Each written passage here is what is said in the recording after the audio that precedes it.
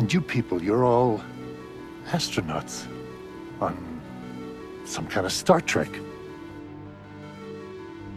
We are explorers. We're going to stumble, make mistakes, I'm sure more than a few before we find our footing. But we're going to learn from those mistakes. That's what being human is all about. It is possible to commit no mistakes and still lose. That is not a weakness. That is life. We're Starfleet officers. Weird is part of the job.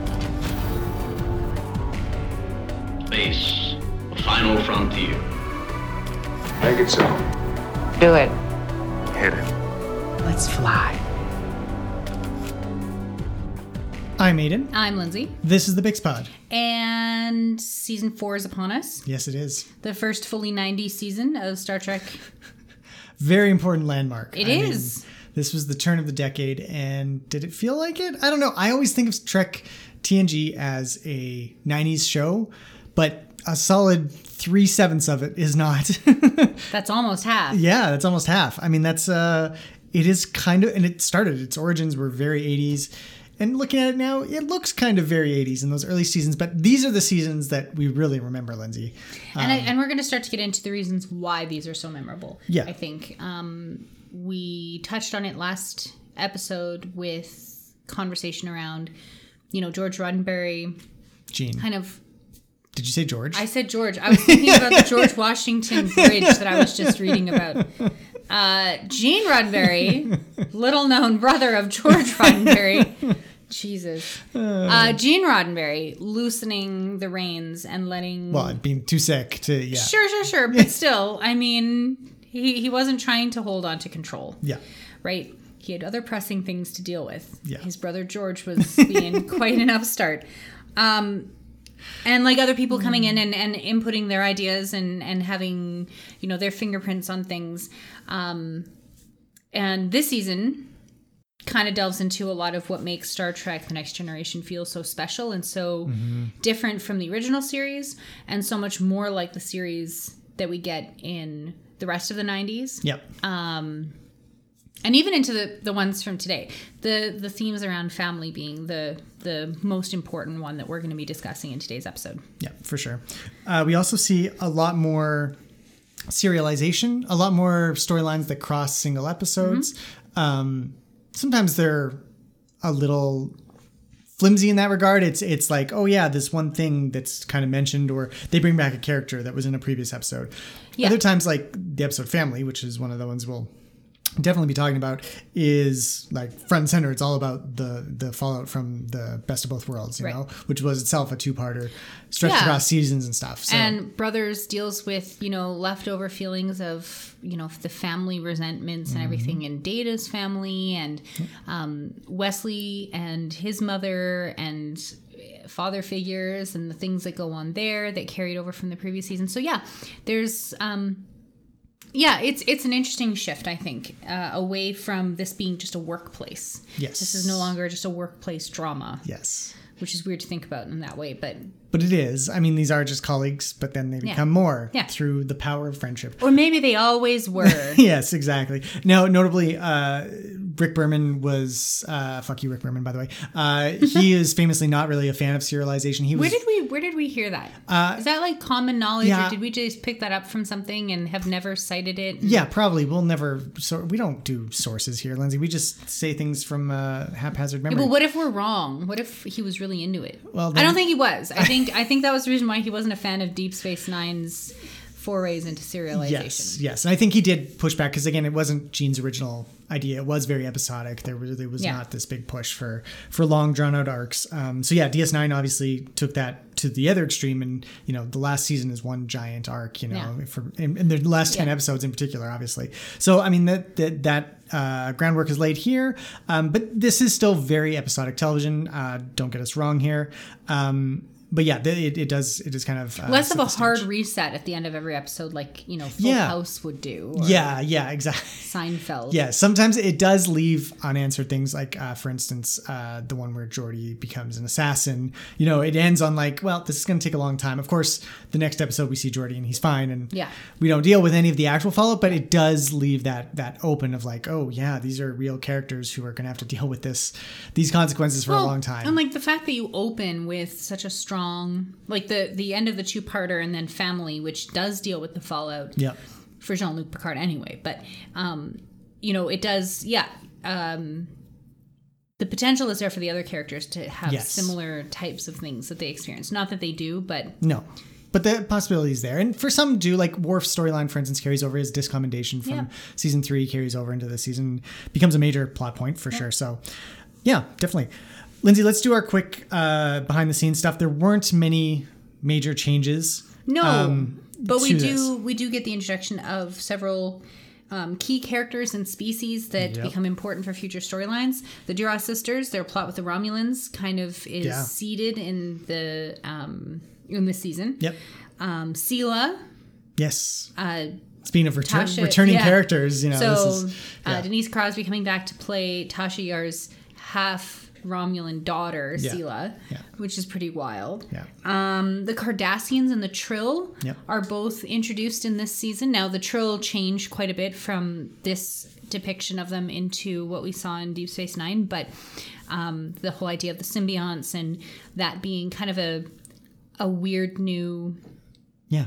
Trek species, like Yeah. a different thing. That's pretty cool. And the Cardassians also being there's this uneasy truce with the Federation that they've Yes. entered into. And Yeah, I really love the introduction of the Cardassians because they don't have a direct analog. No. At least initially. It's like they used to be enemies, we know that. Yeah. And they're very technologically inferior. That doesn't really hold out long term. But like one Enterprise can take out like 20 Cardassian ships, is kind of implied. Right. So like it's very kind of like it's a different dynamic than we've had in previous things. And I love the introduction here. I find obviously they're far more interesting once we get to DS9 and having them. Sure, but even that is like planted here. Like they are duplicitous, and Yes. this is the episode where O'Brien has to kind of fix his previous commander, Yeah, who's going off Captain killing Chris- Cardassians. right? with- Because he hasn't been able to get away from the war, the battles that they were fighting with the Cardassians, and now we've got these guys who are like, kind of like Gul Macet is kind of like, yes, we're going to be good friends and we're allies, but Meanwhile, he is doing all the things. he that the is captain absolutely. is So like accusing him there's, of, it does set the tone Yeah. for the way we understand the Cardassians later on. Yep. We also get some expanded families within the ship. We get Kalar back, along with her and Worf's son, Alexander. Worf, famously the worst father in all of Starfleet history, as becomes clear over the many seasons that he and Alexander interact. We also get Keiko and Miles O'Brien. Yeah. Their wedding this season is a particular high point. And we also lose a little bit of family with Will Wheaton leaving as ensign, so-called, Crusher.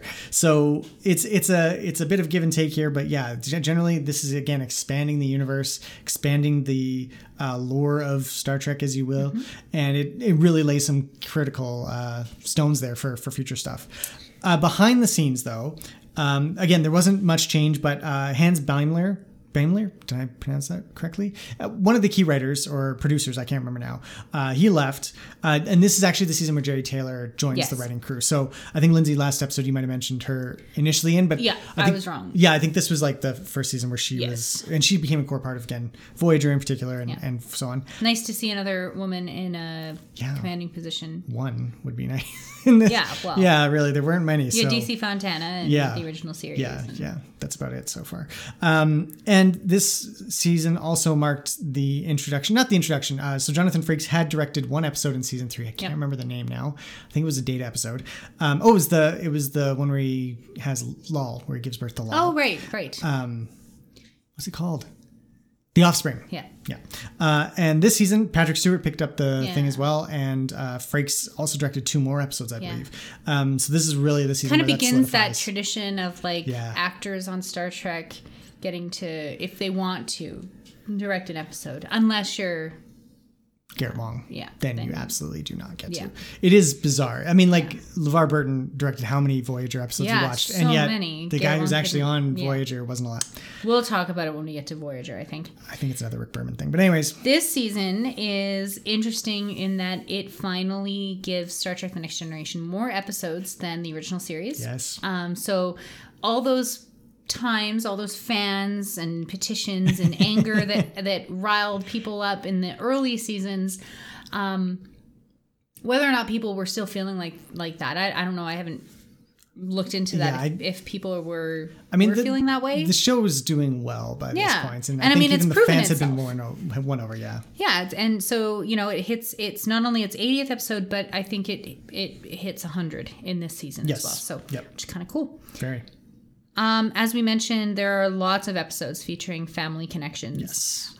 Solidifying and expanding the family dynamics of the core characters, the bridge crew. Yeah. In particular, those ones that have like really interesting family dynamics to begin with. Worf is obviously perhaps the most shining example because he's got multiple families. But Data, obviously, his whole like, will he have a family? What about his dad? What about his brother, the crazy one? Crusher, even Beverly in particular, dealing. Although again, as with everything with Wesley and Beverly, it's really about Wesley and Picard for some reason. Like his goodbye episode has almost nothing to do with Beverly. She's not even on the planet with him or anything like that. It's just, anyways, that's a whole other thing. But yeah, it's really starts fleshing out these characters that have these really interesting dynamics and really exploring what you can do with those characters. And I think this is summed up in there was a behind the scenes special feature in the TNG season 4 box set where Michael Piller says, "You can't kill the regulars and the audience knows it, but you can wound them." And that comes up a lot again and again this season, where you get characters like Worf dealing with Kalar's murder. You get Data and Lore and Dr. Soong and their family dynamic. You get Geordi and Leia Brahms and like the heartbreak. but also the betrayal and like the weirdness that goes on there. You get like all of these characters that you they've got plot armor, so you can't kill them off, but we put them through the ringer a little bit here, and family is the easiest way to do that. Picard, episode 2, right off the bat, he's like crying in the mud on his vineyard, and it's like, it's supposed to hurt a little bit, right? Can't kill him, but you can wound him. Yeah, and it's a great dynamic from a writing perspective. It allows you to do more interesting things with the characters and put them in situations where they're not going to always come out on top. I think that was one of our foremost complaints of season 2 in particular, was like, we know the good guys are going to win, and we know it's going to be kind of goofy along the way sometimes. The stakes are kind of, even when they are high, you know that they're low. But now that you can, there are risks and advantages and disadvantages to the decisions these characters are making, and they have lasting consequences for the rest of the show. Like, it feels more consequential, I guess. Yep, absolutely. Mr. Data, are you all right? Yes, sir. I am attempting to fill a silent moment with non-relevant conversation. Which is a good segue into this episode's sponsor, Ancestry.Federation. While not all of us have the complicated family dynamics of a Worf, son of Moog, also son of Sergei, also son of Martok, brother to Kern, brother to Nikolai, father to Jeremy Astor, father to Alexander, husband to Jadzia, and halfway husband to Kalar, we all certainly have some sort of family connections to the galaxy around us. And if you've ever wanted to find out more about your family, today's sponsor, Ancestry.Federation, is the service for you. Now featuring detailed genetic history for over 150 Federation species, Klingon, Cardassian, Bajoran, Ferengi, and Romulan databases, and historical documents stretching back nearly 9,000 years. Ancestry.Federation can help you discover just where it is you came from, and who you might be related to. If, like me, you were told that you had at least a little bit of Vulcan in your family history, a quick scan from one of Ancestry.Federation's designer medical tricorders can tell you if that's true, and if so, whether or not you're actually related to Surak, like your great-grandmother promised. A quick 10-second scan, followed by a saliva sample, blood test, and bespoke 21-point questionnaire will reveal everything you ever want to know about your family's makeup. Pinpoint which Trill symbiont might remember your great-great-grandfather. Identify whether you may actually have a claim on the Klingon Chancellor's seat. See if you're due for that inheritance from the Ferengi great-uncle you never knew you had. Now with updated information on species 8472 and approximately 50% of the genetically engineered Dominion species, there's never been a better time to discover where you came from. Sign up for Ancestry.Federation using the code TheBixFam sent you, and you'll get expedited shipping on your testing kit to learn more than you could ever imagine about you and your family. That's good. Yeah. That's really funny. I mean, it's kind of funny. No, it's like, everybody says, oh, I was, Cherokee princess. Like, I was descended from Surrock. Were you? Really? Really? You sure about Grandma? that? That's good. Yeah. That's good. I like it. So moving aside from the family dynamics for a little bit, there were some great standalone episodes this season as well. Clues comes to mind. Amazing. The Drumhead is a great standalone kind of court drama type one again. Even the Nth Degree, if you're not the biggest Barkley fan, maybe it's less interesting, but even just the premise is very like cool sci-fi, like the species who doesn't want to go out, wants to meet people and just like brings them to them because they're so genius. Like that's pretty cool. And it really, I feel like this season, like season 3 showed that the show could do it. The show could do sci-fi and it could do characters all at once. Here it just, again, it solidifies. It's like, that wasn't a fluke. Like those were not just happenstances from a bunch of writers who got hot and at the right time. This is like, we are capable of doing this week in, week out. And it's really impressive.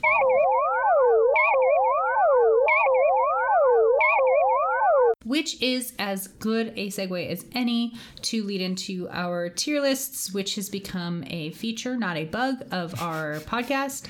It's become something of our podcast. You love it. I am fine with it. It is a good way to evoke our emotions about the episodes. And to talk about the episodes that are really good and the ones that aren't so good. Except for when we disagree on which ones are which. That's what makes it fun. Why this wouldn't be the big spot. We started off as bickering peaks.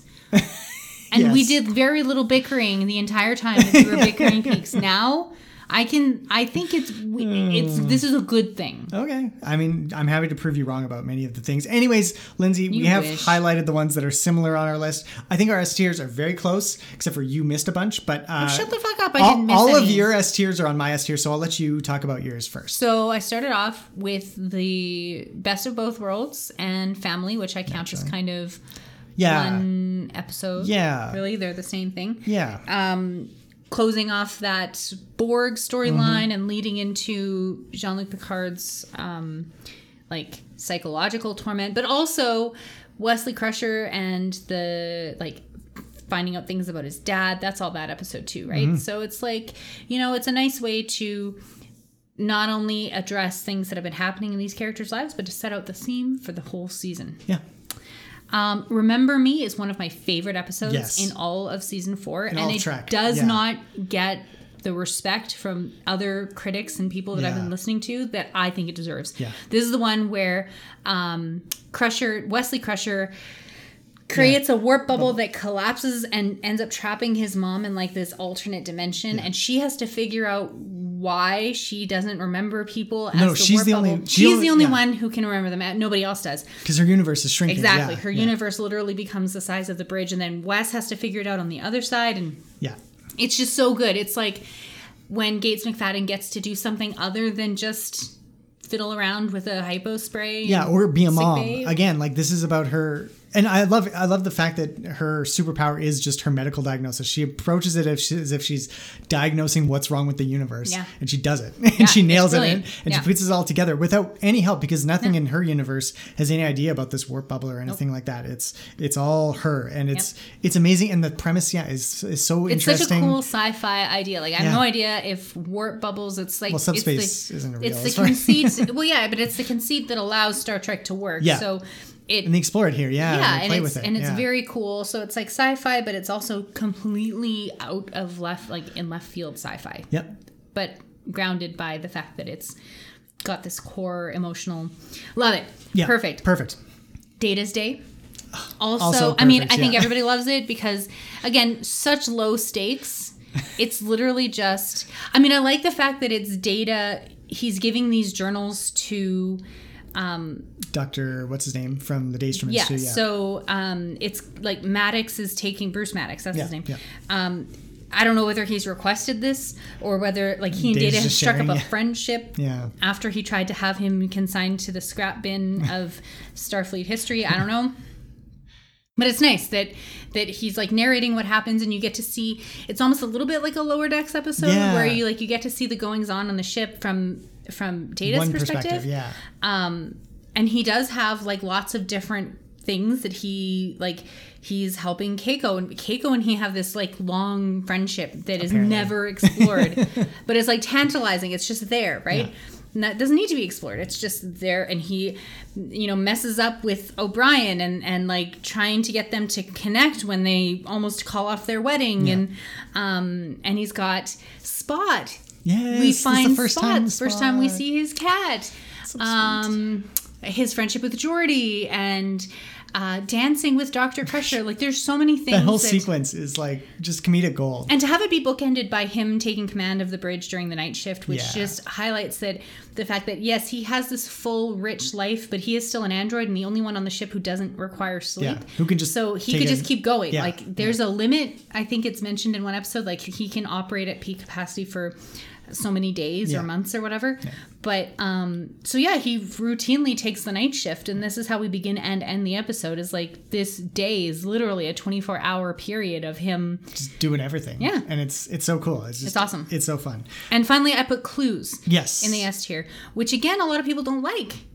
I was surprised. It's a little goofy, but I love it. I love the discovery, and they figure it out, and you as the audience have no idea. And then when the twist at the end is like, holy shit. And the fact that, you don't know why Data is doing what he's doing, but you know that there has to be a good reason for it, because Data's not the kind of guy who's going to just like lie to and disobey his commanding officers for no reason. Yeah. So well, and he doesn't. He's obeying his superior officer. He is, but you don't know that, and that's what's great about it. Yeah. So I really like that one.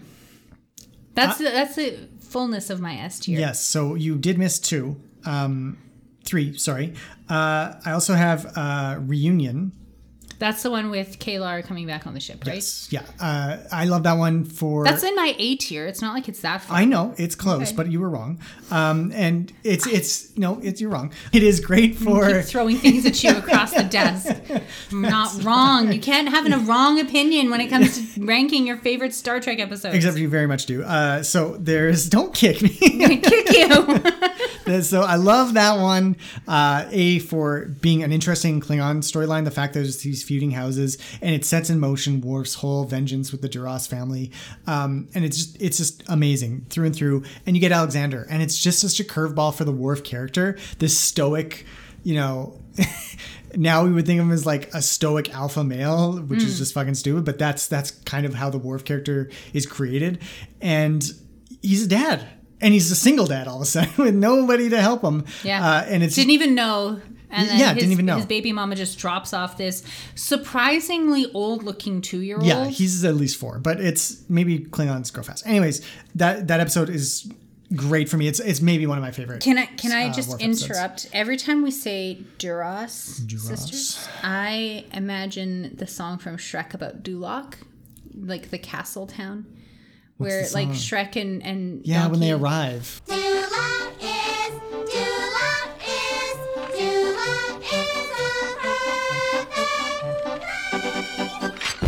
And I'm hearing the song in my head when I talk about the Duras sisters, and the same is true of the reverse. When I'm watching Shrek, You're like, I'm like Duras. So you have that little insight into what's going on in my brain. Nobody wanted it. Thank you, though, Lindsay. The Wounded is also missing from your list. A tier. I put it in my A tier. It's off. It's off by a tier because... Oh, my fucking God. First of all, it's an O'Brien episode that's not in DS9, and he's not even being tortured. What the fuck? No, although it does have a little mental torture. Psychologically tortured. Yes, he can't escape the pain. But anyways, it's an amazing exploration of the long-lasting effects of war. It's the introduction of the Cardassians. Absolutely. And like you said, they were pretty much on point right from the beginning, except for the weird beard things they have, and like they have like weird mutton chops along their jawline. It's weird. I don't know. Anyways, that one's amazing. I can't believe you didn't put it there. In my A tier. I can't put them all in my S tier like you do. Yes, you can. Look, I just did it. Well, I'm not doing it. There are some that you have not put in your A tier that are in my A tier, I'm sure. No. Like the drumhead. The most important one, Lindsay, that you missed, and you did not just miss, I don't like this episode so fucking far. I don't like this episode. First Contact Yep, not a fan. is... Oh, my God. Don't like it. Why?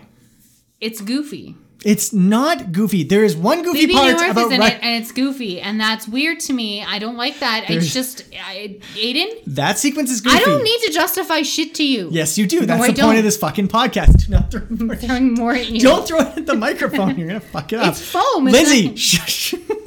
What do you want from me? I want you to admit that this is You an want to have amazing the episode. exact same tier list? How boring would that be? A little boring for our listeners, but it would be very good for our marriage. No, okay, it wouldn't be. Yes, it would. No, it wouldn't. Lindsay, how can you rate this? You gave it. You put it in the F tier. Yeah, something The has to go on F. the bottom. Yes, and we all agree it's the one where Troy loses her emotions. I don't know why you ranked that so high as you did. No, it's in my D tier. There, Devil's Due is in my F tier. Oh my God, that's not even that bad. Same That's with Suddenly nothing Human, compared. which I don't remember right now as I'm talking about it. That's the one with, well, we'll get to it because it's in my A tier or B tier, I think. Anyways, What? Yeah. Well, you don't even remember what it is. Why Yeah, but can I you have good possibly give reasons for putting it in my I have in my good F reasons tier. so good I don't even need to remember them. Nope, exactly. Anyways, First Contact is an amazing episode. It is, again, just like Who Watches the Watchers, an amazing exploration of what it takes to be Starfleet, what it means to be Starfleet and do it properly. It explores what our own inability to handle change. The movie does. The movie No, First Contact, no, you're it getting does not. confused. You're getting confused. They have the same title, but they're different, Aiden. You know that, I am right? going to rip this in half because you were just so infuriating right now. Really? You know I'm You're right. infuriating. You No, know I I'm don't right. know you're right. I think Okay, you're we're going to phobic. go watch this episode. That's it. Now, this is the watch along episode because we have to Ew. disagree. We disagree. We have to watch it. And you're going to realize You're a we will gross end that person. episode saying, yeah, First Contact definitely. S tier. A tier, we both have brothers. Yeah. I think It's we a can really agree. solid one. It's a Yeah. good one. Yep. I put Reunion, The Wounded, and The Drumhead in my A tier. Yes. Which is still admirable. A for admirable, I think. Yeah. Yep. You And have yeah, other those ones are- in your A tier, so go on and tell me how I'm wrong for having. Okay, no, I think anything but I think anything like A to B to C, I'm a little more flexible. The fact that you put, I don't know why, it doesn't make any fucking sense. I'm just saying. So full of shit. A tier, I also have Legacy. Final Mission, the Goodbye to Wesley. I think that's an amazing episode. Fuck off. Night Terrors is such a cool premise. The weird, goofy Troy floating through the air is dumb, but like everything else is amazing. Like they don't understand what's even wrong with them. They got this power source. They have the dream vision thing. There that are better explains- horror episodes of Star Trek. It's not a next horror year. episode. Well, it's kind of a is, it's a little bit. mystery episode, and that's what's so cool about it. And then There are better mystery episodes too. Cupid, I have in Yeah, A that's tier. okay. Yeah, that one I was kind of on In the my border B of. tier, so Yeah. Just again, the Worf one-liners alone, and then the thing that makes Cupid not an S tier for me is the fact that Crusher and Troy have to bash people over the head with the fucking instead of getting a sword fight, yeah. even though they both had sword fighting training, like more than stage all fighting. the other Yeah. most of the men except for Patrick But Stewart. ladies don't carry swords. Yeah, apparently, fucking Rick Berman again. Anyways, Cupid's up there. I have the Mind's Eye. Which one is that? Mind's Eye is the episode where Geordi gets brainwashed and has to try and kill the Klingon ambassador or whatever. That one mostly for me is like, again, the premise and the fact that Geordi's so like those scenes where he just kills O'Brien and steps over his body and joins the table on the training. I was like, oh my God, this is some dark ass shit and I love it. In Theory, I rated it as an A tier. That one was kind of on the border for me, but it's a Data being Data doing weird stuff. It's basically Data's Day 2. Part 2. Yeah, and I'm fine with it. Again, it's interesting that way. And then I also have Redemption Part 1. I think that's another really solid Klingon episode, mostly for the end. It's the first time that I can remember in Star Trek where you see a character off with the big salute at everybody's in the hallway and you see them off and you're like, is he going to come back? And then he does. Neelix doesn't, which is good in both cases, in my Oh, opinion. wow. Yeah. But anyways, that's my A Another tier. time you're wrong. No. My So- B tier. Well, hold on. What? Yeah, okay. So which one's of my A tier and your B tier, Lindsay? Cupid, Yeah. Mind's Eye, and Redemption. Okay. Yeah, So those are we're not that far off. That's fair. Okay. But I put the Nth Degree in B tier, Okay. which you have also done. Yes. It's fine. Yeah. It's not up. It's not great. yeah. I think It's a Barclay episode. it's a Barclay episode. It's okay. I think I mentioned earlier I like the premise it's kind of a cool wrap up. The thing where he beams his brain with lasers and stuff was like kind of cool. Like just a weird thing. And just seeing him get smarter and smarter and smarter is like fun because it's so anti-Barkley. Yeah. And then he's just back to his bumbling self at the end it's a Barkley episode. Yeah. Like you said. So yeah, and then I have Cupid, Mind's Eye, and Redemption. And I have... Yeah, talk about your B tier. Yeah, so I have new ones, of course, because I ranked everything higher than you did, except for The Loss. So I have Future Imperfect, Galaxy's Child, which is the one where Leia Brahms comes back. Yep. And 3 as well. I put The Drumhead here as a B tier. And why? Such a good episode. It's what's wrong with it? It is. What's wrong with it you? is a little forced. It's very. You're a little forced. It's like, oh, remember how good Measure of a Man was, where you have Picard arguing for the thing that's obviously Yeah, but just this and moral. This is different. This is like, it shows how in this case it's not the legal question isn't what's important. Yeah. It's that there's somebody who's power hungry and gone a little bit off the deep end and is trying to persecute to the fullest degree that they're capable of doing. And that is like there's an overstepping of the bounds. Yes. And I think that exploration of how you can have those unbalanced, but there's still like power checks that can corral them in. I think it's an interesting look at 24th century legal systems and 24th century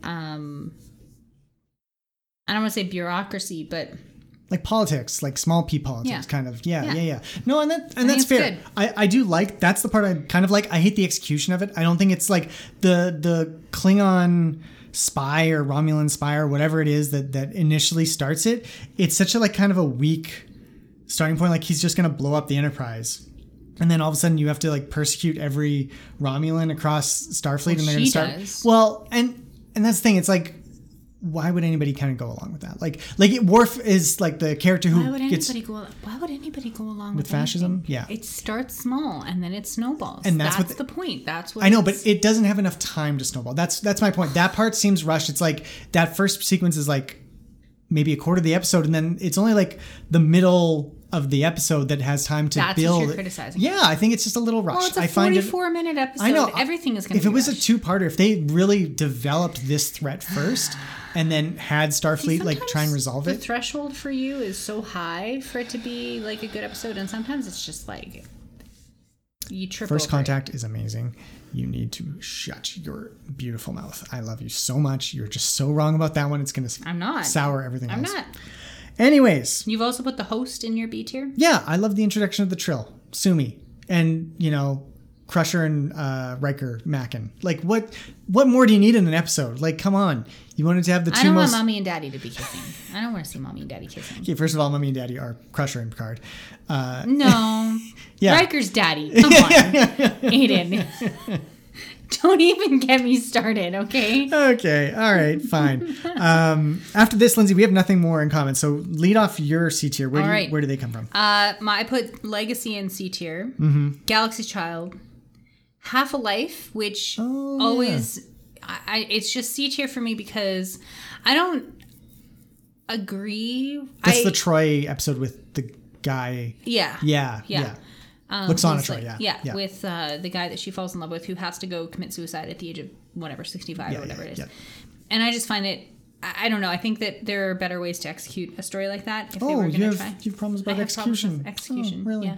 Mostly because I find it very sad and it's upsetting. That's true. It's an upsetting episode. Yeah. And then I put In Theory in my C tier because I'm I think, surprised. No, You love Data. I do, and I so just much. I feel like this is hackneyed. Was it a little fan servicey for you? It's like, we know the ladies love Data. Let's give Data love interests. Yeah. And she wasn't anywhere near worthy of Data, as far as I'm concerned. Jenna Desora can, punt her down the warp core. I could care less. It's a long way down to the bottom of the warp core. It is. And Jenna that- Desora's going to find out. There are so many better people, so many other people on the ship, I'm sure, who are much better. Oh my god, that is And this so is where the fan brutal. fiction comes in, right? Oh my god. No, okay. and really, it's just, I think it's it's a little dehumanizing for Data too, because where he's he trying blinds to up. understand, Yeah. but nobody is really thinking about how this is going to impact him. Even he doesn't realize how this is going to impact him, and maybe that's okay because he doesn't really have those I don't feelings. know. But we feel it. Like the end of that episode Yes. fucking sucks. It does suck. You know, he's like all by himself in this beautiful, like he's made this dinner for her, and she's just like, no, I'm not interested in it. And he's like alone with his cat. I'm like, that's just. But he's not sad. hurt because he doesn't have those emotions. But no, but the and- manipulation of that, like. okay, but nothing lost, nothing gained, right? Or nothing ventured, nothing gained, nothing lost either, right? Like he has that sequence where he asks all his friends, like, should I do this? And everyone's like, I don't know. Riker's like, go for But it, right? for her, they're worried about Jenna. They're not worried about him. Yeah, they are worried about him. No, they're not. I think so. I think they're coming at it from a place of friendship. Okay. I think again, there were probably better ways to. Yeah, I mean, yeah, you could have, yeah, with possibly. a I don't know, whatever, it doesn't matter. A better woman, got it. Jadzia Dax, Jadzia and Data would still be together today if they started. 100%, right? She wouldn't have died going off to meet Gul Dukat in the fucking Bajoran temple. Probably not. No, she'd be off with Data. Yeah, but she wouldn't have the spots because season 4 Trill didn't have spots. No. I mean, like, yeah, I know. Yeah, I know where you're going. My C tier, I had The Devil's Due, which I think is not as bad as people. It's silly. Oh my god, it's silly, but I love it's the way an original series episode. No, it's not. No, it is. No, it really is. It is a little bit. It's like the animated series episode where they meet Satan. No, but it's not because they reveal that it's all a ruse. But they reveal it's all a ruse. No, it was not a ruse. That was really Satan. She's in the animated series. Do you not remember the episode? Yeah, I thought you were talking about this one. She's not really Satan. No, she's not. She just has makeup like Satan. It's just really just a hologram projector. But anyways, I also have Identity Crisis with Geordi turning into a lizard glow in the dark guy. That episode is not. It's not a great Geordi episode, but I like, again, the premise of them being infected and gradually turned into these creatures. I like the way they solve the problem and the way they find him with the UV light. That's just cool shit. There's still parts of that episode that I really enjoy, even though I don't like watching the episode. We both have Half-Life in C tier too. Oh, yes, sorry, yes. I missed that. You didn't sorry. highlight it. I'm sorry. Half-Life. Attention to detail. Yeah, Half-Life is... Yeah, it's half an episode in my mind. Lindsay, D tier? I put Final Mission in D tier. Okay. I also That's actually a little harsh. Give me some thoughts on Final Mission. I think it's a poor send off for Wesley Crusher for the reasons that you have already said. Yeah. He doesn't get to be with his mom. Yeah. And they put him with Picard, and Picard didn't admit that he's actually his father, which is, we all know, is true. Yeah. So that's the only logical reason that you would do that. Yeah. But then they didn't go there. They half jumped into that storyline and then balked at the very last minute. And you have The Loss. I put The Loss in D tier. In D tier. You put it in F tier. Yes, so. because it's the worst episode by far. But I will accept it being here. I actually won't. I can't believe you've done that. But it's not a great episode. It's like, what pisses me off a lot about that one, I think it's what pisses a lot of people off about that one, is, Deanna Troi. Yeah. Just Deanna Troi, her behavior. Yeah. She's so entitled. Yeah. And like her... she loses her empathy and then she loses all empathy. Yeah, like it's... She's not even that good with her telepathic abilities. Like 99% of the time, she's just a good, friendly person.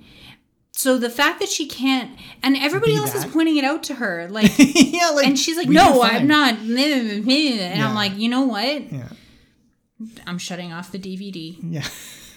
We don't watch this on the next DVD. episode. Yeah. Skip to the next episode. So yeah, Lost, D tier for me. Not great. I put Night Terrors, Identity Crisis, and The Host. Okay, in so D tier. Identity Crisis and The Host, I totally get it. But Night Terrors, I think that's one of the best horror episodes in Star Trek. You said it's not a horror episode. No. I was talking. No, it wasn't Night Terrors. Yeah. I was talking about. A few moments later. Yes. Okay. Fine, Lindsay. I went back in my mind, and you're right. I was talking about Night Terrors, and it is a scary episode. I do. Yeah, I like it a lot for being a horror episode. Mm-hmm. You think there's better ones? I think that Voyager had a couple of good horror episodes. I think even the one, I don't remember what season it is, where they're being abducted at night And they like, there's that scene on the holodeck where they're like, that scares the shit out of me. That one is Or terrifying. the one, 6.5 hours later. oh, I can't remember it. Day 2. It's fine. Narrator, it was not fine. But I will say the scene with Crusher in with the Yes. where they all sit up. That's creepy. That one does it for me. I think that's part of it. Yeah, I like the premise more than anything, but you're right, the execution is but less Troy and the whole "Who are you?" in the purple haze, greenish thing. Yeah, I'm not a fan. but I like how it comes together at the end. They have to shoot hydrogen at it and whatever with the little symbol. That was easy enough. Lindsay, my D tier, I only have Suddenly Human, which is the one with Picard's that kid comes on board who's been raised by these warrior race, and all of a sudden Picard has to be a dad. And it's like, okay, we touched on Picard's family last episode. Do we really have to come back to, or 2 episodes earlier? Do we really have to come back to it so soon? The fact that we know he doesn't like to be a dad, even though he has Wesley right there. Yeah. Did you need another character to explore that shitty relationship? No, you had it right there. Plus, it's just weird. The kid yells a lot. It's just not.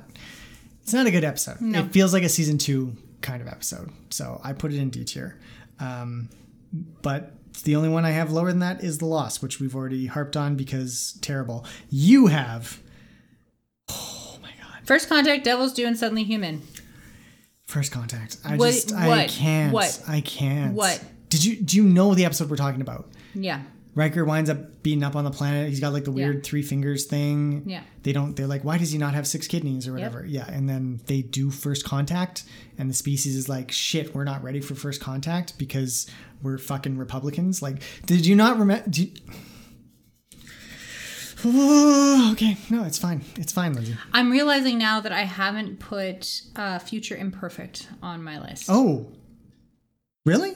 Yeah, I missed it. That one? I missed that one. Okay, where would you put it? On the spot. Go. I don't remember that episode. What episode is that? Future Imperfect.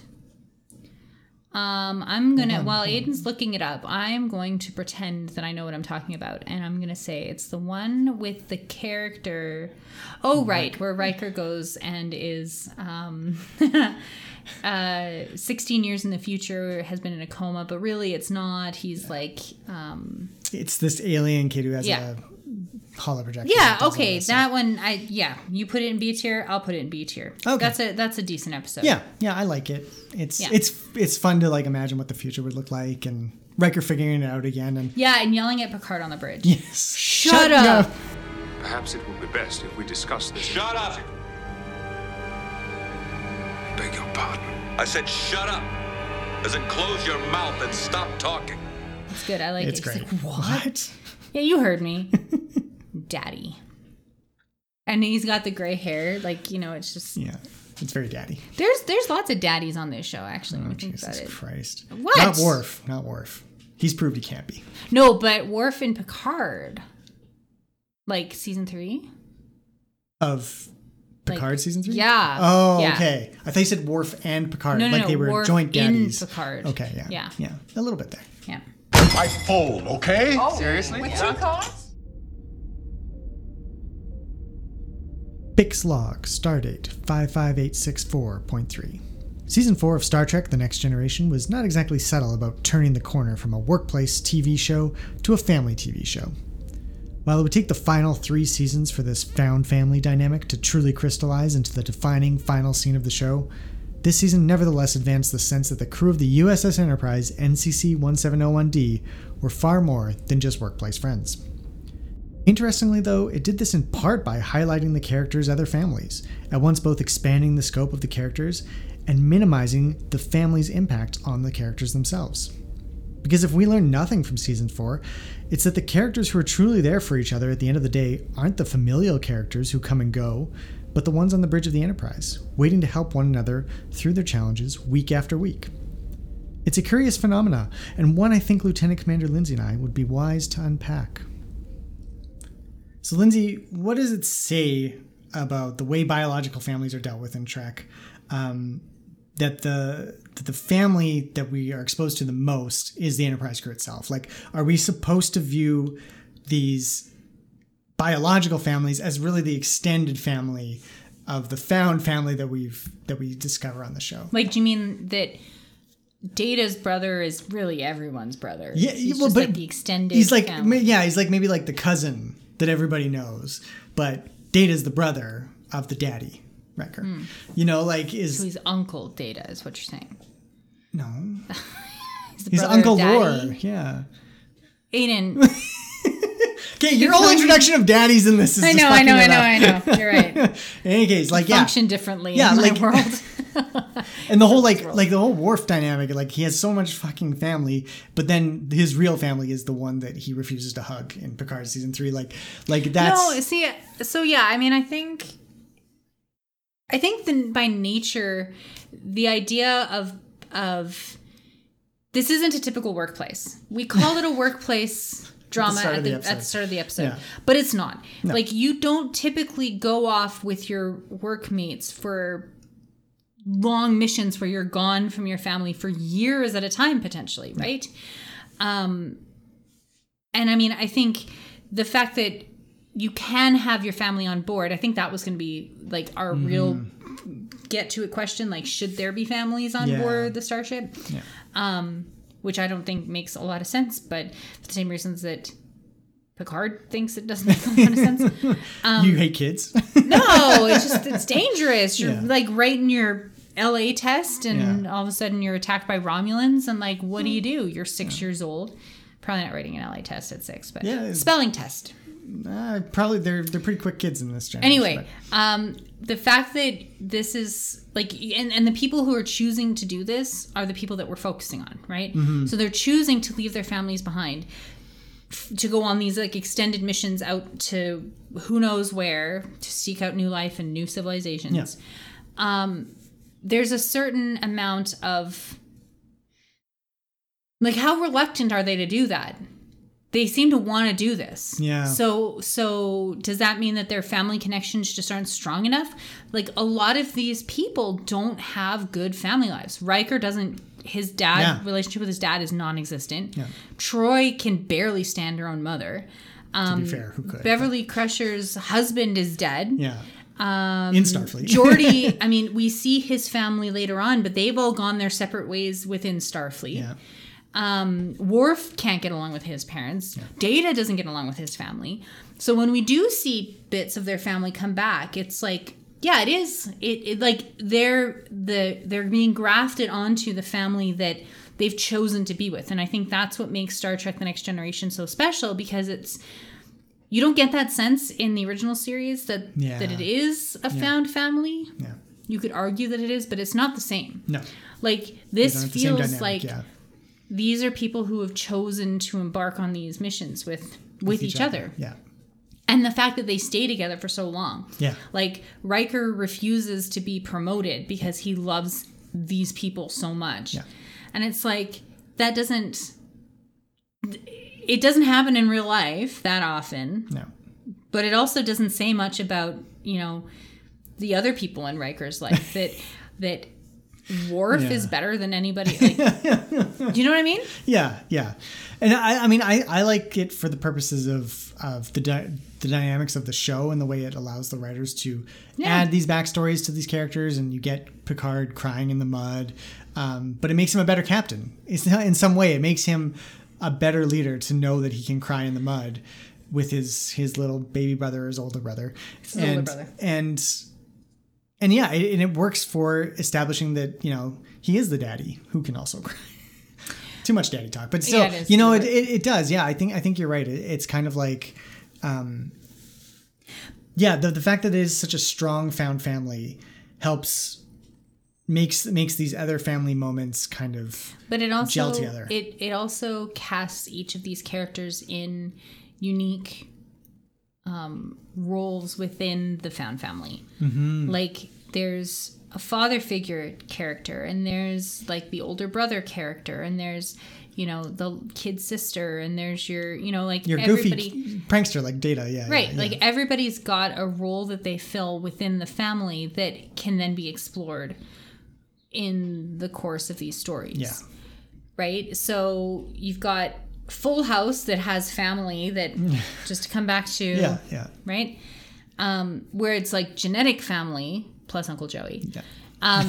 And then you've got like all of the found family where nobody is related. Yeah.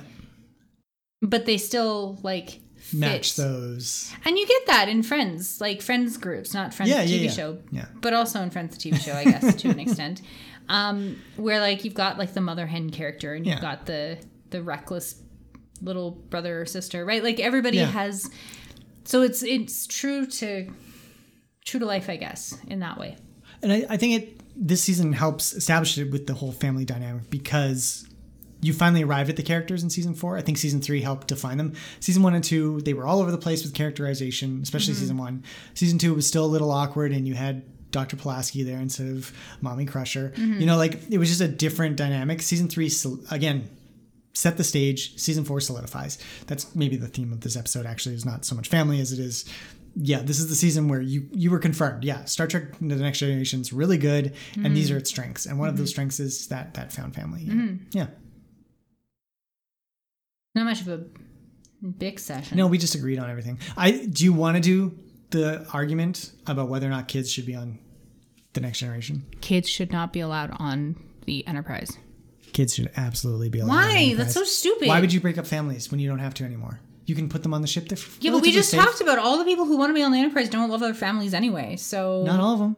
We don't see the lower decks ones who have the kids who, like, the few times when we have the fights. If they really love their kids, they wouldn't bring them onto the Enterprise, which is going to be sent off. Universe? It's not just about the adventure; they get sent off to all kinds of danger all the time. Yeah. And they've got reckless Will Riker up there, who's like, "Let's just go in, guns blazing."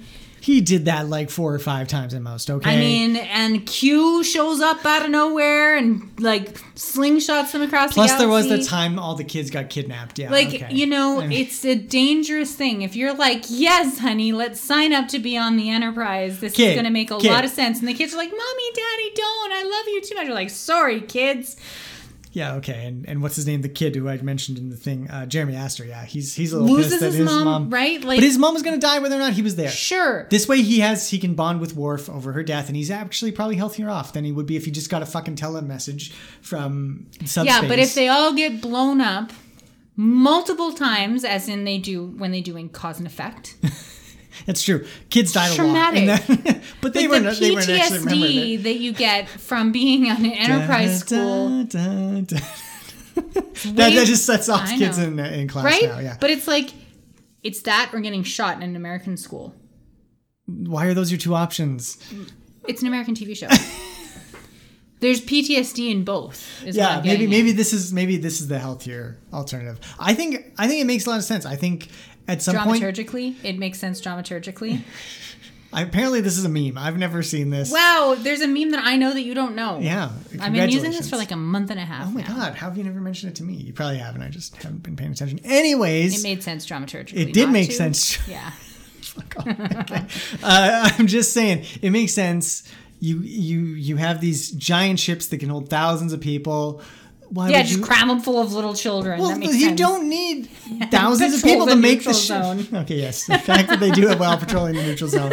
Maybe, but that's not their primary mission. Their primary mission is to go and find new things, and that any kid could be a part of. There's a scientific benefit, I'm sure, to having a child. Yes, the eyes of wonder that look out upon that. Let's find the new species that is unfortunately radioactive, and we're all gonna die now. Or the one the one where clues where they like erase everyone's memory. Yep. These kids have just had their brains fucked with multiple 100%. Times. 100%, totally fine. No long-term effects. Yeah. No, I'm still for it. I'm sorry.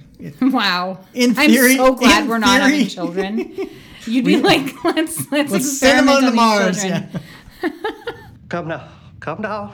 There's no need for this petty bickering. We're all friends here. So that's it for TNG Season 4. Join us for our watch-along episode where we absolutely will be watching First Contact. Oh, come on. No, I don't care. Why are you going to torture me? Because you're going to watch it and be like, oh yeah, okay, that was not a bad episode. And I just want that moment of recognition. Is that going to be your goal? You're going to try and get me... So we're going to watch it and you're going to be like, see, this is a good moment. That's what you're going to do. Yeah.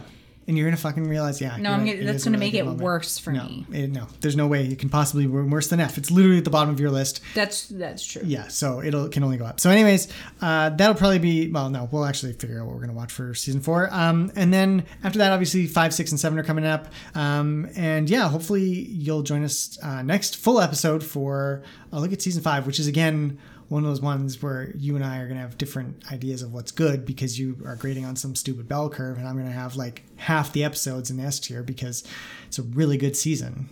No, I just have critical thinking skills. No, you clearly lack. You're don't. You've got like rose tinted glasses on. No. You've got the foggy glasses from Night Terrors you're wearing. You're just like, I'm seeing everything through this haze of greenish. Is it purple or green? I don't remember. I think it's green. Maybe it's purple. Maybe it's multiple colors. Who are you? Shut up. You're a decent episode is what you are, Night Terrors. Don't let Lindsay tell you otherwise. Till next time. Live long and prosper.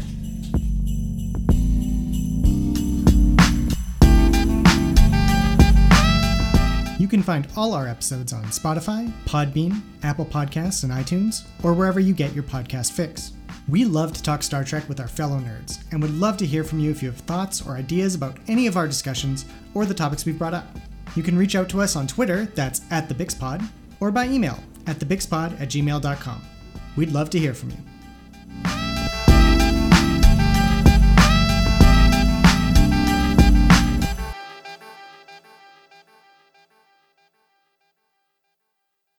Beam us up, Scotty.